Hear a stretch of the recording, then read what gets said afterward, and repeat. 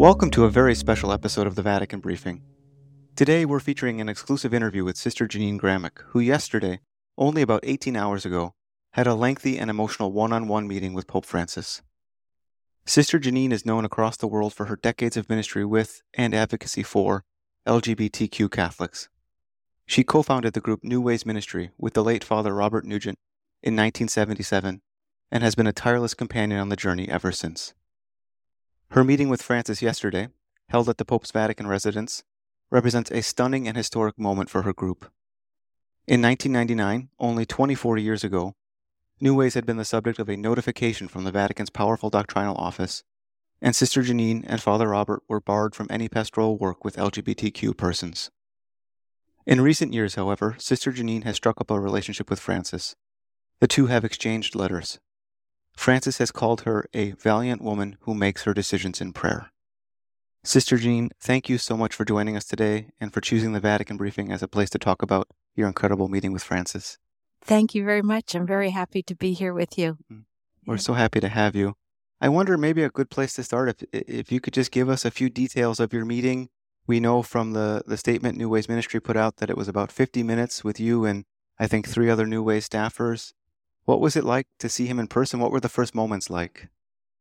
Well, it was really very exciting. Actually, I think it was like two people who've been pen pals, because we've been exchanging letters for, a couple of years now, pen pals who've across the ocean who have never met each other and then meet. And it's just exciting.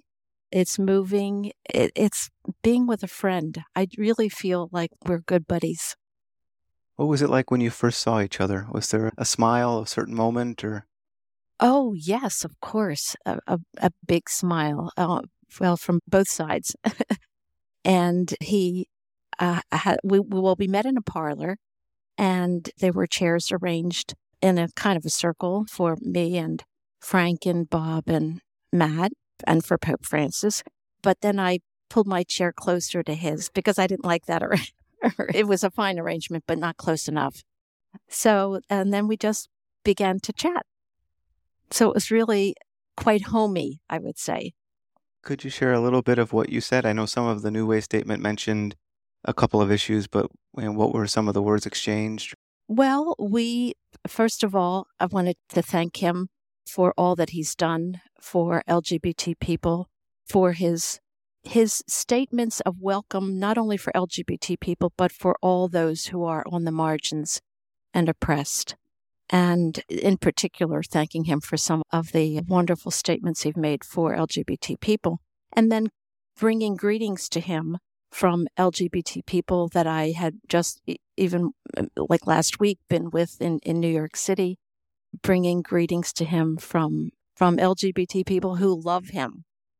And what else did we talk about? Well, we talked about the programs. He wanted to know about what the specific programs that we're doing. And we talked about the Synod, how we've had dialogues with LGBT people for the Synod, about the workshops and that we give for Catholic schools and parishes about the ministry. Basically, some of the things that we've been doing. Sister Jeannine, it's been quite a journey to reach this point. And if you think back on all the decades of your work with New Ways and some of the struggles the ministry has had over the years, thinking back to being denied authorization as a church ministry by the Washington Archdiocese in 1984, the Vatican notification that Josh mentioned in 1999, to now a meeting with the Pope. How do you explain this, and how significant is it for you and the ministry of New Ways? Well, I explain it really as the working of the Holy Spirit. I think if it hadn't been Pope Francis who was elected, this wouldn't have happened. But I think it's God's working in the church and in the world, that God is saying we need to get back to the spirit of Vatican II. The council was about the church in the modern world. And for too long, we have been having that fortress mentality of going backward. But I think Pope Francis is trying to get us to move forward, to open our eyes and look to the future and to the changes in the world And so I attribute this to the work of the Spirit in electing someone like Pope Francis, who really is a man of God. I believe when you look at Pope Francis, when I look at Pope Francis, we see that God is just shining through him. So I attribute this to the work of the Spirit. If we were to back up a moment, you said at the beginning that you two were old pen pals meeting for the first time. Could you walk us through how you came in contact with him to begin with? How did this years-long correspondence even begin? Well, it's really all due to Frank DiBernardo, our executive director, who had the idea that we should write to Pope Francis and just tell him about New Ways Ministry. And in his letter, the very first letter back in April of 2021, and he talked about me and Father Nugent founding the organization, giving the history. And Pope Francis wrote a very beautiful letter back, like on Vatican stationery with the papal seal. It was really exciting, and said some very nice things to us, complimentary things, and closed his letter by saying, like, if I can be of any service, well, that's not the exact words, but I am at your disposal. I think they were the words. I remain at your disposal. We said, oh, wow, okay. So we wrote again. And I should say, at first, Frank and I signed the letters, and then I began writing him little notes. And so that's how it began. And in the course of it, I guess I said that some media, and we kept everything private. We didn't want to do anything without his knowledge and permission. But in the course of it, some media specialists like yourself found out that we had this correspondence. And so I wrote and I said that we didn't want to, that someone was going to interview me because it was like my 50 years in this ministry. And they had heard that we were in correspondence, but I didn't want to confirm nor deny unless it was okay with him. And he wrote me a letter of that's how the letter of congratulations came about. And I knew he wouldn't say yes or no, you can do this or you can't do that. So I said, so I will discern what to do. Whereupon I get this letter of congratulations, which said to me it was okay with him if I made it public that we had this correspondence. So that's how it came about. And then we continued to write. I wrote him about my grandmother, because I know his grandmother, Rosa, was very important in his life. And I wrote about my grandmother, who was so happy when she found out I was going to be a sister. And I said how she was a very poor woman. She lost her husband when my father was 5 years old, and she worked to feed and clothe her 5 children. And so we exchanged personal things like that. Beautiful. Beyond your personal interactions with Francis, how do you evaluate his attitude towards LGBTQ persons? We were struck in recent weeks by his letter to the 5 dubia cardinals, in which he expressed an openness to same-sex blessings. Do you see that as a really significant opening? Oh, of course it is. Very significant. And I know in his heart, he has a warmth and like a wanting to embrace everyone, not just LGBT people, but those who have been shunned by society and the church. But he also, I think, is very wise because he would like the whole church, the whole world to be embracing and peaceful and loving. And in order to have everyone on board,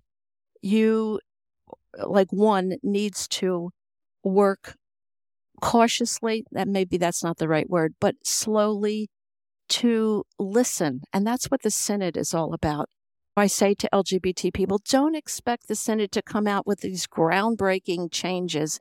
It's a dialogue session. It's a listening and a giving section. And that's what the church needs. We need to tell people our experiences, our stories, but we need to listen to their experiences and stories. I know one of the dubia cardinals, Cardinal Muller, gave an interview with EWTN, and I read that interview and I thought, well, that was very good. I think he said nothing that was against Pope Francis, I think he's beginning to listen. And we need to listen to those people for whom the old church was very important. And actually, I grew up in the old church, which was very important to me.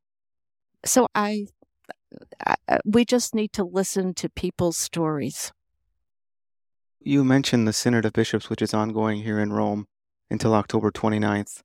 What do you think it means that Francis met with you as this synod is ongoing, that he chose this kind of moment when the church is in this moment? Well, I'm not sure he chose the moment. I wrote to him and I said, because I know he wanted to meet me, and of course I wanted to meet him. And two of our staff people were here in Rome for the synod, as press persons. And so I said, well, I can come over now to see you if this is a good time. I said, now, if you're too busy because it's a synod, I understand, but just let me know. So he let me know. That's wonderful. You made time for the moment. As you've been watching the synod, some of what we've been reporting is about the discussions in the room in which stories of LGBTQ Catholics are coming up. I think people are giving testimonies. It's interesting to me that something that even a few years ago maybe wouldn't have been spoken about is now spoken about openly.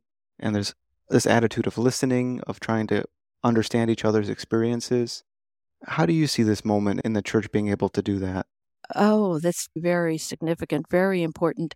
I think how we're able to do that is that Francis has paved the way by having synods, really since the synod on the family, the synod on youth. He is creating a spirit of dialogue.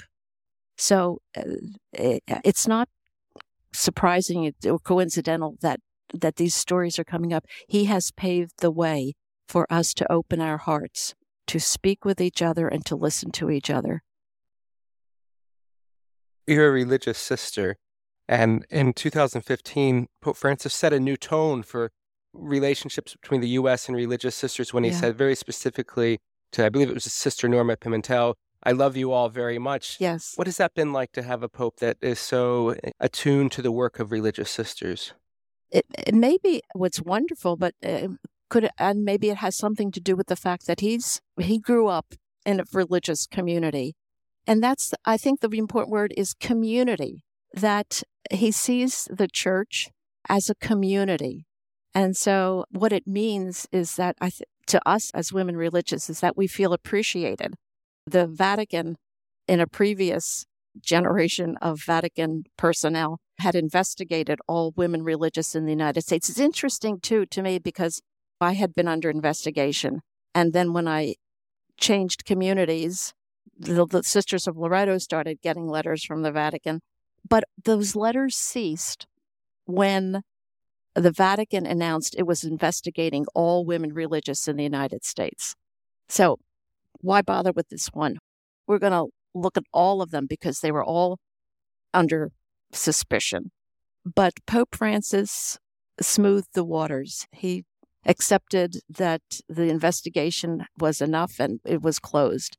So I think he appreciates the work of religious, and in a religious community, prayer, religious formation is very important. I personally think we have a lot of work to do in seminary formation of diocesan priests. There's a lot of renewal that needs to take place there. Sister Jeannine, we don't want to take too much of your time, and we really appreciate you being with us, but I'm wondering if, before we go, if we can return to you yesterday meeting the Pope. Okay. I see that in front of you, you have yes. with you some items. I know it's hard on an audio medium, but could you maybe describe what you have? Sure. Before we left, Pope Francis gave us some gifts to each of us, a beautiful set of rosaries. So it looks like a pearl rosary. Pearl, yes. Yeah. Well, now mine are like white and pearl, and the guys, Frank and Bob and Matt, got black ones. So I don't know if there's a little sexism there, but anyway, they're just very beautiful.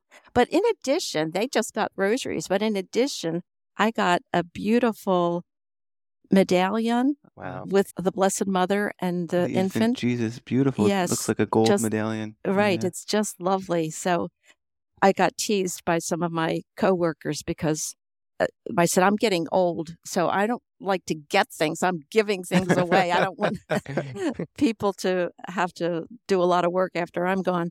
So they said, who are you going to give these to? I said, no one. These are for me. They're going to get buried with me.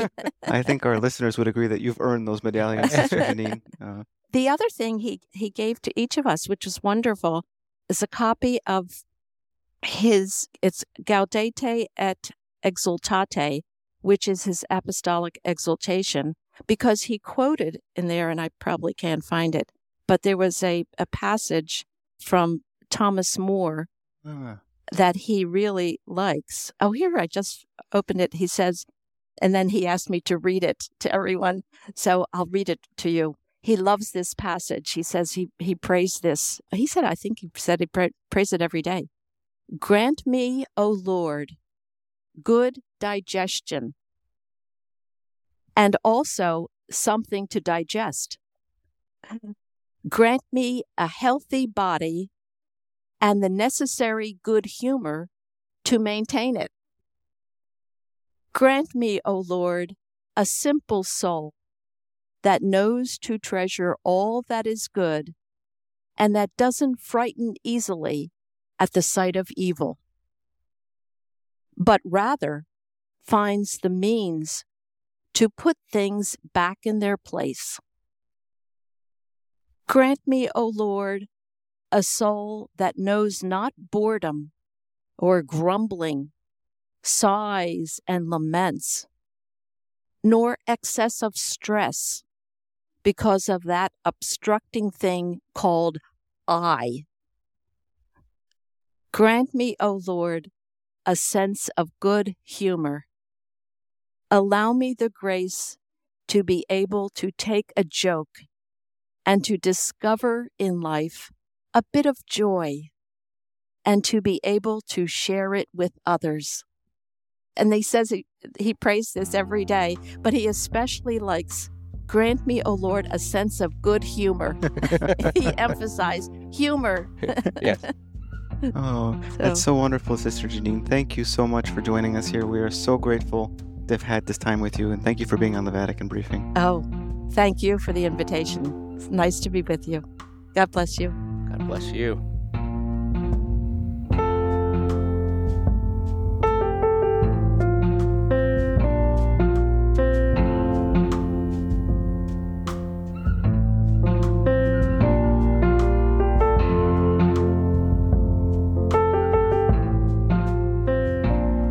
Thanks so much for joining us on this special episode of the Vatican Briefing. We are so grateful to Sister Jeannine Gramick for sharing her experience of meeting with Pope Francis. What an incredible treasure. If you've enjoyed this show, please plan to join us each week for our usual episodes, which are focusing now on the discussions at Pope Francis's momentous summit at the Vatican on the future of the Catholic Church. You can find our show notes, with links relevant to today's special episode, at ncronline.org. And please, if you feel so inclined, leave us a review on Spotify or Apple Podcasts, or however you listen. Until next time, you've been briefed.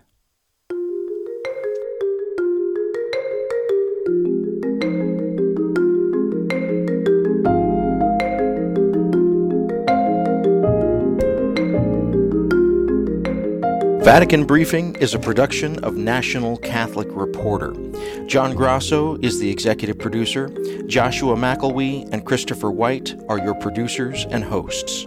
The editing was done by David Dalt of Sandberg Media, and music is by Blue Dot Sessions. Check out more great reporting from the National Catholic Reporter at ncronline.org.